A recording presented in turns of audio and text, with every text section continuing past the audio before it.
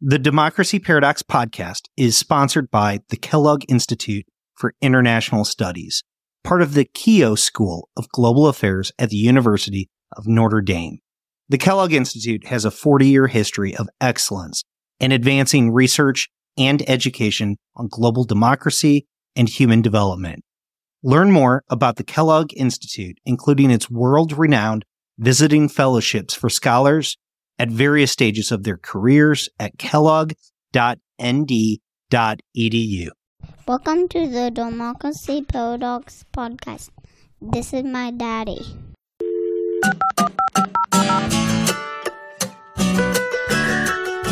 My name is Justin Kemp, and I am your host as we explore the Democracy Paradox. Madison's Federalist 10 makes an unusual case. He argued the size and diversity of the United States is a critical safeguard against the dominance of any single faction. Of course, it is well known how the Founding Fathers were wary of all factions, all political parties, and most of all, the tyranny of the majority. Indeed, the American Constitution is even described as counter-majoritarian because multiple avenues exist for entrenched minorities to prevail in the legislative process. But Madison was different.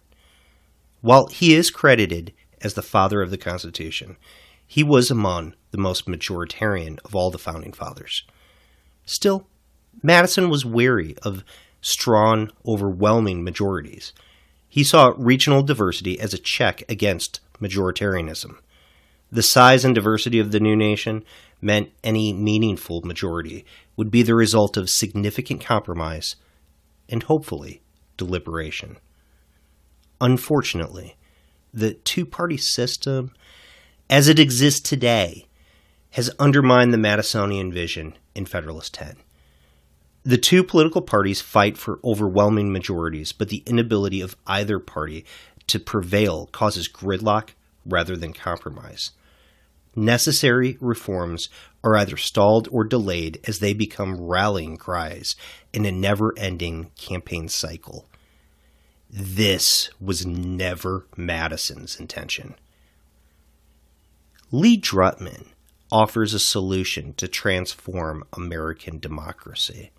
His book, Breaking the Two-Party Doom Loop, The Case for Multi-Party Democracy in America, argues for proportional representation of the legislature and ranked choice voting for the presidency.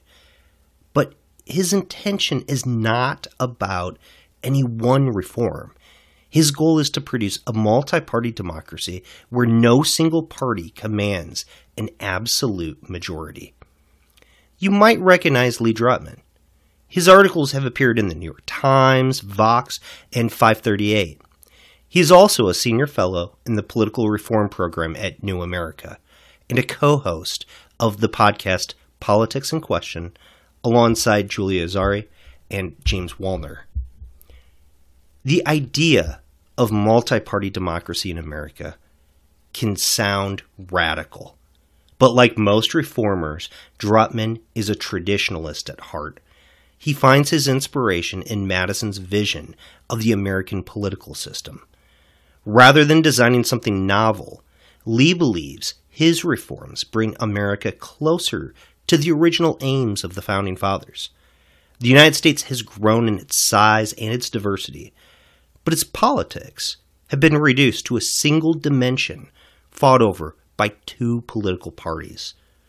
Ultimately, Lee believes a more diverse party system is necessary to represent a diverse population. It's a Madisonian case for the challenges of polarization and partisanship as they exist today. So, before we conclude 2020, I wanted to introduce an author of one of the most influential books on democracy of the year. So, with no time left this year, here we go. This is my conversation with Lee Drutman. Lee Drutman, welcome to the Democracy Paradox. I am delighted to be talking democracy with you, Justin. Well, Lee, your book is among the most important about democracy this year. So I apologize for not reaching out earlier, but I do think that this is going to be a perfect way to kind of conclude for 2020. So really excited to be talking to you about your book. It came out early this year, but it's like I said, it's one of the best on democracy for the year. Well, it's been a lot of great books on democracy this year, so that's a real compliment. I want to take a second and emphasize really how well written your book is, though. Not just the ideas. You're truly a good writer. There are some quotable lines. Here's an example.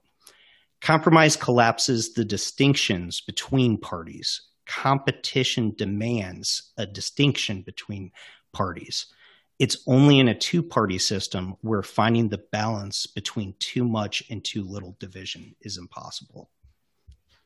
So I thought that was brilliantly put together. Well, highly quotable. Well, I spend a lot of time editing and re-editing. I'm one of those writers who believes that all writing is rewriting, and take like 20 or 30 drafts, and eventually you get something pretty good.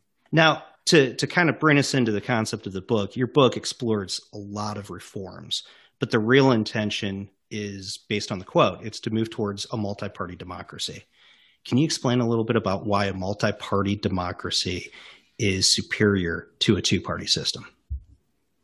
Well, I mean, the basic distinction between a multi-party democracy and a two-party system, in some ways, is very simple. It's a question of whether the coalitions form before the election or form after the election. And in a two-party system, voters are asked to choose one of two parties, and the idea is that the party that they choose should be able to govern. It's basically a majoritarian idea, and then should be held accountable on that. Now, the theory behind a multi-party democracy is that voters should have more choices and vote for more parties, and then the parties, based on the vote share in the election, should figure out how to work together to govern.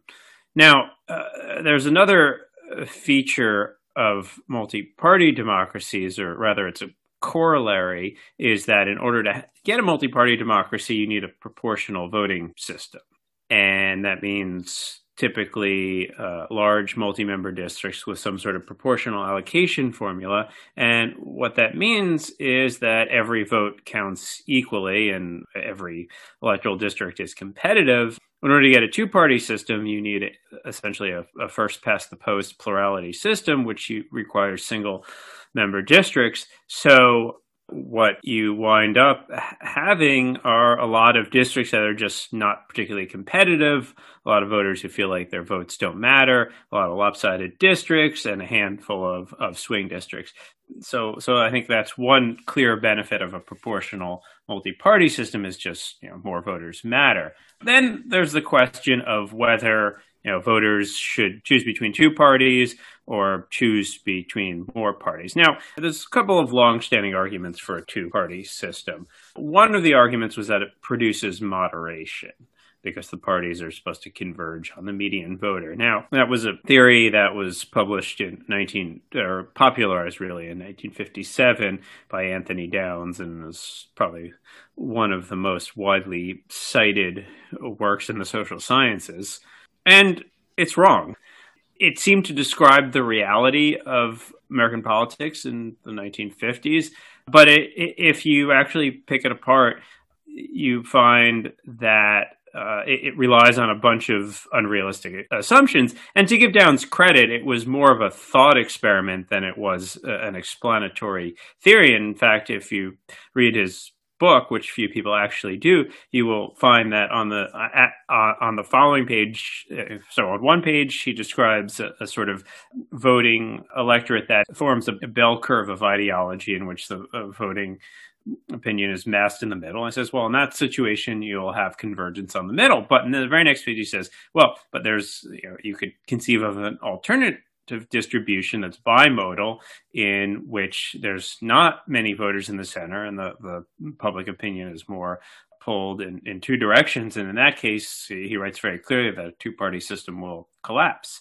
That is actually quite prophetic. So, there's no guarantee that a two-party system will converge on the median voter. It was just that there were certain characteristics of American politics in the 1950s, essentially parties that themselves were these sort of broad, overlapping, and incoherent coalitions. There was probably more of a four-party system within the two-party system that created the sort of top-level effect of moderation. Now, the other premise of a more majoritarian two-party system is the idea of accountability, that you elect a party, you put in power, you can judge the results. Now, two problems with that. One problem is that it just doesn't work in the U.S. system because we have a separate House, Senate, presidential elections. So it's not like, voters are necessarily giving one party a clear majority. Often we have divided government.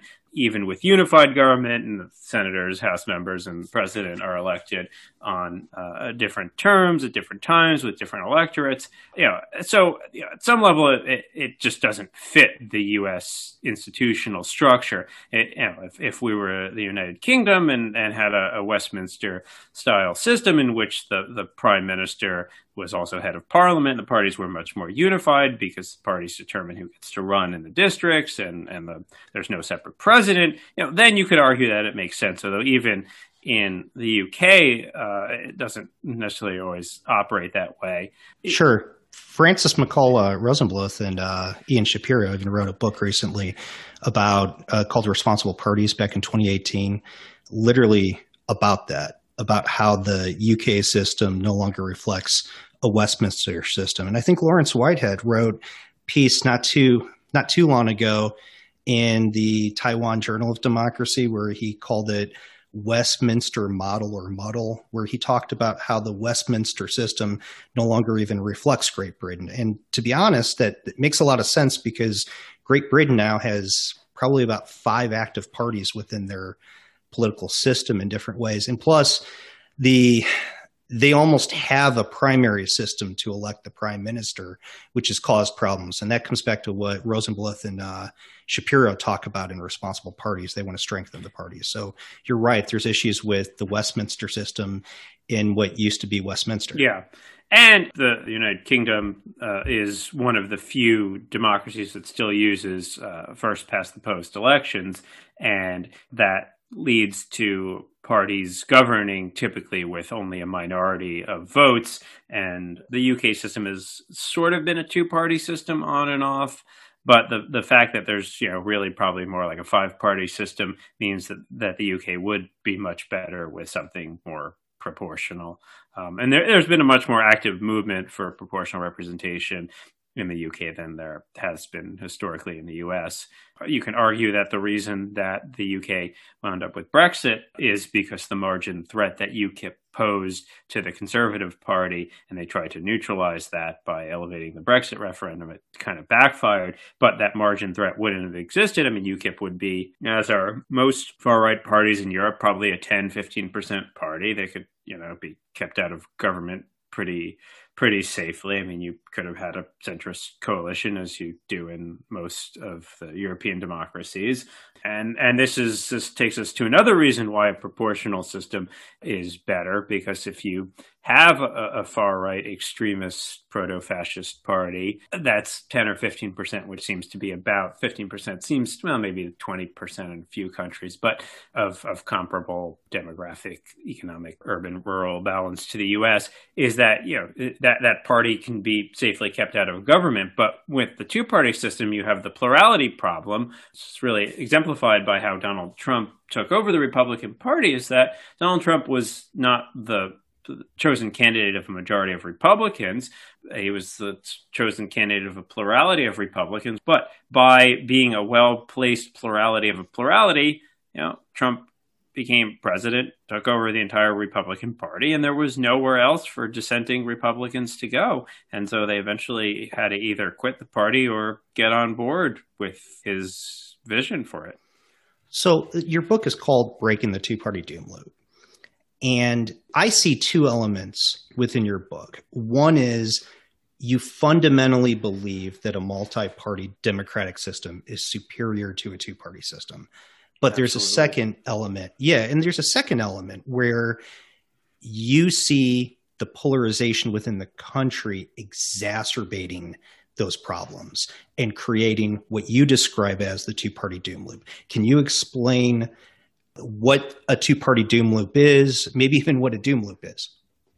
Well, a doom loop is just a terrifying name for a reinforcing positive feedback system. So, if you've ever put a speaker up in front of a microphone, and you know how a little bit of a whisper can get amplified and amplified until it becomes a deafening noise. Of course, the solution there is that you just turn off your speaker or you unplug your microphone. So that's an easy doom loop to avoid. But it's a lot harder to do that in a democracy. And the idea is that things continue to escalate. And the way in which hyperpartisanship gets worse and worse, as demonization gets worse and worse, as the stakes get worse and worse, as hardball tactics get worse and worse, is it continues to justify more and more extreme and more hyperpartisan and more hardball tactics until you wind up at a point where the whole process itself has been delegitimized and the only option is violence. And I fear that we are getting increasingly close to that dangerous cliff's edge. And once you fall off it's very hard to climb back up. Economics could work like a doom loop, where a recession continues to get worse, in people's minds at least. But there is a moment of recalibration where things start to get better again. I think of Joseph Schumpeter, who in his idea of economics talked about creative destruction, where one system is destroyed, something else emerges. Why is it that in your mind, the parties are creating a doom loop where there's no moment of recalibration, where the parties will strengthen and reemerge a new democratic norms that become stronger than before? I don't want to say never. I mean, it could happen, but if we take a Schumpeterian view of creative destruction, it suggests that the old firms need to die and new firms need to reemerge. So, it's not the Republican Party or the Democratic Party, it's new parties that reflect new coalitions. And, American politics has, historically gone through partisan realignments at moments in which, politics felt unsustainable under the current coalitions and parties have broken apart and realigned. And there was a period a few years ago when I thought that we really were on the verge of a realignment. But the thing that makes a realignment really hard is that this sense of negative partisanship is really doing a lot of work in holding together what should otherwise be fractured party coalitions. And if you think about the history of political realignments, usually before there's a realignment, there's a strong emergence of a minor party or a new party that really elevates some new issue that neither of the two parties are tackling and leads the path forward to a new political alignment. And I don't see that happening. I think it's precisely the hyper partisanship that makes it really hard for third parties to emerge, because nobody wants to waste their vote and potentially elect a party that is seen as an existential threat to the fate of the country. And that's the moment that we're in, and that's the force that's keeping the parties together. And the parties have every incentive to elevate that every election. That if you don't elect our party, you're going to cause the downfall of democracy or the end of America. And until that stops, it's unlikely. I mean, you could imagine that if one party just kind of had an overwhelming victory, that things would change. But the elections have been so closely fought for almost 30 years, or really 3 decades now. And, there's always this promise of some sort of emerging majority. But yet every election seems to be up for grabs. And it's not clear how that's going to resolve anytime soon, given the stickiness of partisan voting patterns. So your book touches on the differences within the political environments between, let's say, the 1950s and today. And you describe the 50s very much maybe more the 60s, very much as a period of bipartisanship. Why has bipartisanship disappeared? I mean, bipartisanship emerged in a particular era because the parties were these sort of broad overlapping coalitions. I mean, bipartisanship has waxed and waned throughout the history of our party system. You know, we've had eras of high partisanship before when the parties were much more disciplined and centrally organized. In an earlier era, we had liberal Republicans and conservative Democrats. We had something much more like a four-party system, and that created genuine points of overlap. There were a lot of split ticket voters. The parties themselves didn't have such clear national identities. They were just these sort of like really loose labels and with lots of overlapping factions. And, under those conditions, coalitions work if, there's not strong nationalized, centralized parties, and a kind of committee-based Congress, a sense that every election is not an election for the fate of the nation, in which if the other party wins, it will be death to America. And there was a long period of time in which it was clear that Democrats were going to control Congress. And so it didn't feel like the role of Congress was up for every election. There was a long period in which it seemed like Americans really wanted divided government because they kept electing Republican presidents and Democratic Congresses.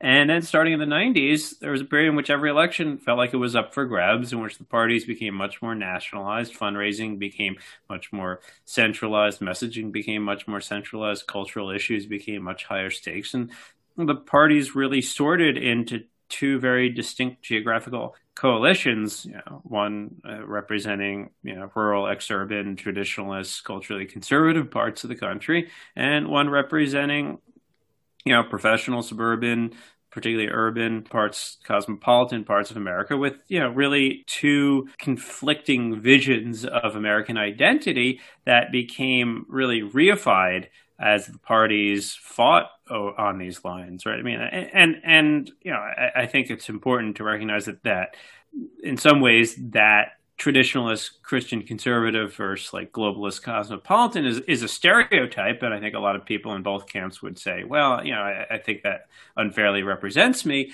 but that is the dividing line of politics, and that is how elections are framed by both parties, and so it kind of reifies that distinction and creates this us versus them mentality with all these stacking identities that raise the stakes, and it creates tremendous pressure on partisans on both sides to constantly stay on the attack, and to the point where compromise itself becomes irrational, or at least dangerous, because you have party leaders who are going to punish you for muddling the message, and you face primary voters who are going to attack you for not being partisan enough. It's interesting because I think I have a different reading of the same historical period, but I think it actually helps strengthen. All right. Well, what's your reading? When Eisenhower was elected, there was a big push to roll back the New Deal, have the Republicans in power and actually roll it back. And Eisenhower made a decision not to roll back some of those programs. And Johnson, on the other hand, coming from like Robert Caro's book, Master of the Senate, he describes how Johnson made a political decision to work with Eisenhower, even though he was leading the Democrats in the Senate, and to create an alliance with Eisenhower, beginning with foreign policy, because the Republicans were actually hostile to the agreements at Yalta, and again, wanted to roll back the Yalta agreements that were established. And Eisenhower was more favorable to the past foreign policy agreements with Truman. My point is that you had these leaders make decisions that they thought that it was more important to establish compromise or to not move to those extremes, that they were elite-driven decisions that were made. On the other hand, when you get to McConnell, he makes a political decision to undermine Obama at every opportunity and try to create a failed presidency. Literally the exact opposite, because Johnson felt if they can work with Eisenhower, that it would help lift up the Democrats in Congress. By the time you get to McConnell, he thought that if you could undermine Obama, it would actually lift up the Republicans in Congress. And my point is that if Eisenhower and LBJ had looked at the political environment differently than what they did and approached things differently, you probably would have saw a doom loop much earlier than we do today. You would have saw significant polarization. You would have saw some of those same problems. So some of the compromise that we see throughout history is oftentimes so focused on elites rather than being focused on the political structure that's laid out before people. And that can be a concern. Like you said in your book, at its core, my argument can be distilled into two words: institutions matter. And if you don't have the right institutions in place, I can see how everything breaks down the moment that the leaders don't see a reason to make things work. I want to hang on this point about LBJ and Eisenhower, and think about them versus McConnell and Obama. I mean, so a few points about Eisenhower. In that he represented the liberal wing of the Republican Party, and the Republican Party had nominated liberal candidates in '48. Thomas Dewey was a liberal. I mean, Wendell Willkie was probably, you'd classify him as a liberal, and there was a time in which I think FDR said, maybe Wendell Willkie and I should actually be in the same party because we're both fighting against the conservatives in our own party. And, similarly, LBJ, comes from Texas. It's a pretty conservative state. He comes up working with Southern Democrats who are pretty conservative. So, he represents a much more conservative Democratic Party. Eisenhower represents a much more liberal Republican Party. If you follow the career of Mitch McConnell, right? McConnell comes up in the 70s, and he comes up as a liberal Republican. I mean, he's pro-civil rights, he's pro-campaign finance reform, he's even pro-choice, I think, at the start. And McConnell just moves with the times, right? McConnell represents where his coalition is. That's his success, is he doesn't have fixed principles other than helping Republicans win. So he's really just reflecting where his party is in the way that leads him to certain conclusions about what the best strategy is. Yeah, I mean, the expectations of the voters are different too. Voters want Republicans to fight. So elite decisions matter, but I mean, it's really hard to understand elite decisions without understanding the environment that, certain elites emerge in particular moments in response to the times and the opportunities that present themselves. If you took the same Mitch McConnell and he came up in the Republican Party in the 40s, he would be a very different person. Well, there's two ways to read the role of the great person narrative in history. One is you can say everything depends on the political leaders. The other way to read it is a single person just delays the inevitable, and people can hold back the tide of history, but eventually things end up in the same place based on your institutions, based on the culture, based on things that really push the tide of history rather than the singular events of history. I don't want to say it's entirely structure. People matter, but actors are operating in a particular environment. I mean, was Donald Trump a consequential president? Absolutely. Did Donald Trump emerge out of the Republican primary in 2016 based on particular factors that were ripe in 2016? Absolutely. Was he shaped by those factors? Absolutely. Was Newt Gingrich a consequential speaker? Absolutely. Were there important structural reasons and pressures that created the rise of the Gingrich speakership? Absolutely. So, Lee, you gave a interesting description of McConnell, where McConnell has changed, and it follows a narrative of polarization within our country, where the Republican Party has broken down and the Democrats have broken down from having two different wings, like you described. You describe it as a four-party system in your book, even though that there are fundamentally two different parties, conservative Democrats and liberal Democrats, conservative Republicans and liberal Republicans. Today, polarization has established a good sense of what it means to be Republican, what it means to be Democrat. Has this same polarization, though, removed the ideological space for multiple parties, even if we establish the conditions to allow multiple parties to proliferate through like proportional representation or something like that? Not at all. One is that ideology is much weaker than partisanship, in that, people's ideologies are actually quite flexible, and they are constantly updating them in response to elite cues. You look at how public opinion has shifted on a large number of issues over the last decade, even though partisanship has been remarkably stable. And that's been a long-standing finding in political science opinion research going back many, many, many decades.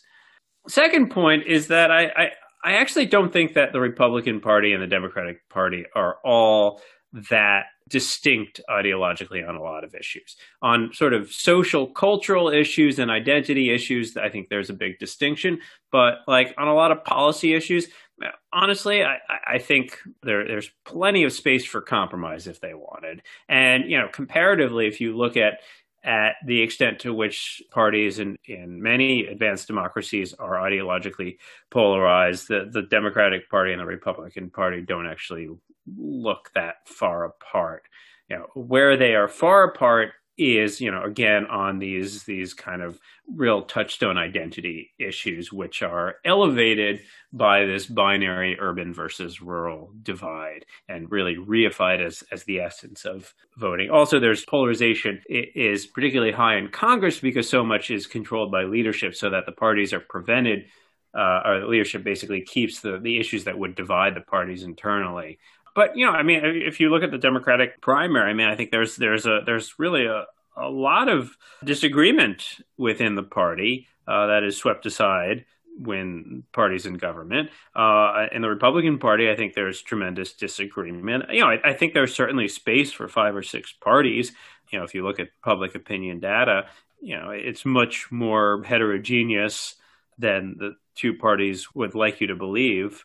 It's kind of all over the place, and there are a lot of cross-pressured voters that are, socially conservative but economically liberal. There's fewer voters but some who are, fiscally conservative but socially liberal. They tend to be much more overrepresented in elite opinion organizations, but much less in the electorate. But point is that voters follow elite cues, and if there were an opening for more parties, I think you would see more parties offering different ideological and issue position bundles and voters following them, because that's what has historically happened. There's some small percentage of voters particularly actively engaged who have strong ideologies, but, most people are partisans. And if you offer different partisan identities, they will take them. Well, that comes back to Ezra Klein's book, where he describes polarization and the sense of partisan identity as being something that you identify yourself as, rather than just something that you believe in. Like you follow those partisan cues to kind of establish your political ideology. And I agree with you entirely. There's a lot more space for different ideas within the political parties. I keep hearing how the Democrats are pushing farther and farther to the left, but then when they had the chance to nominate a presidential candidate, the last 2 elections, they've nominated Joe Biden, who was the most moderate of all the candidates. Hillary Clinton was significantly more moderate than Bernie Sanders. Even Barack Obama, at least today, is looked on as a relatively moderate candidate. And even in the Republican Party, while we look at Donald Trump as being an extremist because of how he stands on the cultural divide, I remember in 2016, most Republicans were saying he wasn't conservative enough because he was so moderate on the economic divide. So I can see your point that there is a lot of space within the parties, and there's a lot of debate within the parties as to what to accomplish. But at the same time, new political parties wouldn't emerge fully formed overnight. It would take some time. I notice around the world where you have multi-party systems, there's sometimes instability within that party system. Like Latin America has had issues with stabilizing their party system. Oftentimes they're vehicles just for specific candidacies. Even France has seen traditional parties struggle within recent years. You had Macron establish a new party to be elected within France. What would the challenges be for the institutionalization of new political parties if we established a multi-party system? Well, the challenge is, building identities. There's a balance here between stability and fluidity, right? Too much stability is rigidity. Too much rigidity. I guess a system that doesn't change at all is a system that's dead, right? So, there needs to be some change. And, look, you can look at the parties.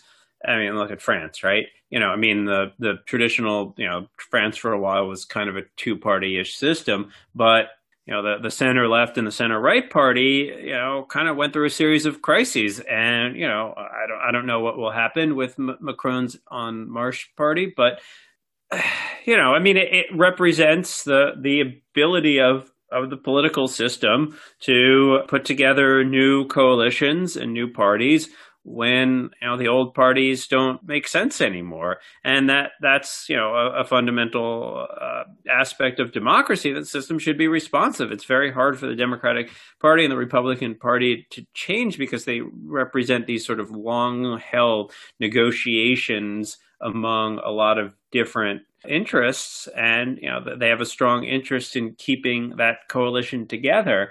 I don't want us to become Brazil with like 30 parties and tremendous instability. But, here's where institutional design actually matters, is that proportional representation is not one thing. There are many, many forms of proportional representation, and the reforms that I support in the book and are very modest, relatively small district size. They wouldn't give us 15 or 30 parties. They're actually carefully designed to probably give us between 4 and 6 parties, which with a reasonable threshold, so that it's just new parties are not just going to constantly come and go because of low thresholds. That's the problem in a lot of Latin American countries, is as well as Israel and some other countries, is a form of hyper proportional representation where it's just too easy for parties to form with just a very small percentage of support. And, again, to a previous point, I think there are parties within parties right now. There's a kind of Bernie Sanders Social Democratic Party within the Democratic Party that I think if they had the opportunity to run separately, they would have the list, they would have the infrastructure. Within the Republican Party, there's a Libertarian Party that already exists. There's a sort of Lincoln Project, Never Trump Republican Party that basically exists. And there is probably some sort of, probably maybe one or two other parties that exist. So, Lee, multi-party systems around the world can struggle to form coalitions. There is a cost to joining a coalition as opposed to being in the opposition. And they frequently fall apart around the world. Not too long ago, Salvini pulled out of his coalition with the Five Star Movement over in Italy and brought about new elections. Could a multi-party system exacerbate political conflict in the United States if these different parties aren't willing to compromise and work together? There's a few ways to think about this. One, it's exactly right that parties do sometimes struggle to form coalitions, and that's a reality of politics. That politics is about compromise. It's always hard to build coalitions to get legislation, whether or not, even when Democrats or Republicans have a majority, they struggle to build coalitions to govern within their party and sometimes across their parties. So, that's just the reality in both two-party and multi-party systems. Now, in some multi-party systems, what you have is actually minority government, which sounds like a bad thing, but I actually think it's a good thing, because you can't pass legislation without a majority. So actually, it's a minority ruling coalition within the legislature, but they actually have to build majorities on a bill by bill basis, which in some ways creates the most flexible and responsive majoritarianism, that you just build issue coalitions on a somewhat ad hoc basis. But ultimately, if you can't find agreement, you can't find agreement, and then you have to think about different coalitions. I mean, coalitions that don't work should fall apart, and then there's new coalitions. I mean, the Salvini, coalition fell apart in Italy. They had new elections, and now there's a more responsible, centrist-oriented government running things, not the sort of five-star crazies. So, I mean, things change. Democracy is fluid. I'm not saying that multi-party democracy would be a silver bullet. I mean, it's going to have problems. It's going to be hard to negotiate compromises, and there's going to be disagreements. There's going to be holdouts. Politics is about the things that we disagree over. If politics were about consensus, there would be no politics. So, question is, it's both how we govern.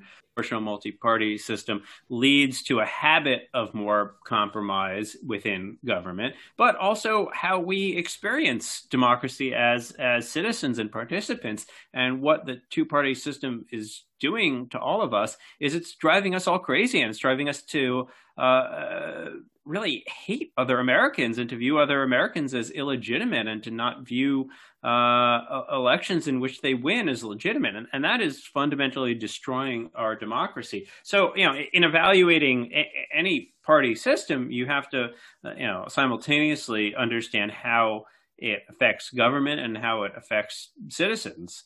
And on both counts, a multi-party system gives you more moderate, compromise-oriented governing, and citizens who are, more open-minded and less prone to sort of binary zero-sum thinking. To kind of go beyond that, my great fear is that there is a partisan realignment being taken place right now, and it involves a dimension between democracy and authoritarianism, effectively, where people that believe in political freedom, that believe in liberal democracy, are getting left with the only choice being the Democrats, and the Republicans are becoming completely anti-system and being antithetical to the idea of democracy. And in a two-party system like that, the inevitable result will be the destruction of democratic governance. Yeah. It would fall apart if it goes that direction. And that gets to the point we're talking about, the strength of partisanship is shaping ideology. If the Republican Party basically transforms its ideology into being against fair elections, a lot of voters will follow because they are Republicans. And you're right. I mean, that is the death of democracy. I mean, you simply cannot have a democracy in which one of two major parties doesn't believe that, there's such a thing as fair elections if they lose. I mean, that is how democracy dies. Even if the Democrats were able to continue to win and forestall the end, it would still be the death of democracy, because you'd be stuck with a one-party system in that case. And that also. Yeah. Well, you say in the book, one-party democracy is not really democracy. No, it's not. So, your final chapter describes a scenario where these reforms are put in place and things work perfectly. So let's say that we give you this scenario where everything works out perfectly in that final chapter. 20 years from now, we make all of the reforms that you recommend and they work out that way. What challenges remain that tear at the fabric of democracy and allow things to fall apart 20, 30, 50, 100 years later? Well, I don't know. But, I mean, here's what I do know is that, I mean, if you look at the history of American democracy, it's been a long-running series of challenges and reforms. It's been, we've had moments of near democratic breakdown, certainly democratic backsliding, and we've had moments of reform in which American democracy has become more representative, fairer, more inclusive. So, history does not point in one direction, and democracy is a series of really, it has to involve a series of trade-offs between competing values. I mean, the American experience has long been a trade-off between individual liberty and protection for minority rights, and equality and majority rule, and those are values that are fundamentally in tension. I mean, in some ways, democracy and liberalism can fundamentally be in tension, and I think that there are certainly ways to balance them, but every institutional change elevates certain values among others, and at some point, you have to solve the problem that is right in front of you, and the problem that is right in front of us right now is the binary hyperpartisanship that is driving an escalating doom loop that is creating a fundamental legitimacy crisis for the basis of our democracy. And who knows what the problem will be in the future, but all we can do is try to solve the problem that's in front of us, and hope that the next generation of reformers has the courage to solve the problems that we can't anticipate. And I know reform skeptics will always say that, there are unintended consequences. Of course there are unintended consequences, but there are also intended consequences. And there are unintended consequences of maintaining the status quo. It's, that is a choice to keep things as they are. So, I mean, if you know that things are going downhill, things do not appear to be righting themselves, the fever is not breaking, you got to do something different. I think the reforms that I propose to move us to a more proportional system would solve some of the most immediate problems. I'm not saying that they won't create new problems, but that'll be for future generations to wrestle with. I mean, democracy is not something to be perfected. It's a way to manage societal conflicts that preserves the legitimacy of the system. Lee Drutman, it's been a pleasure. Thank you. Likewise. The Democracy Paradox podcast is possible because of the support of many people and institutions. I want to thank Oxford University Press for a copy of Breaking the Two-Party Doom Loop. I want to thank Apes of the State for allowing me to use their music. You can find them on Spotify or their Bandcamp page. As always, I would not be able to produce these podcasts without the support of my wife, Julie, and the good behavior of my kids. The home of the Democracy Paradox podcast is at democracyparadox.com. Thank you for listening.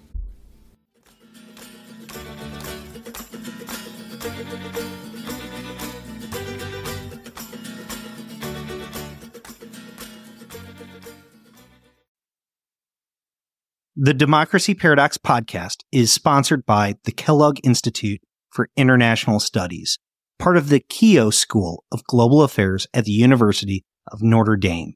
The Kellogg Institute has a 40-year history of excellence in advancing research and education on global democracy and human development. Learn more about the Kellogg Institute, including its world-renowned visiting fellowships for scholars at various stages of their careers at kellogg.nd.edu.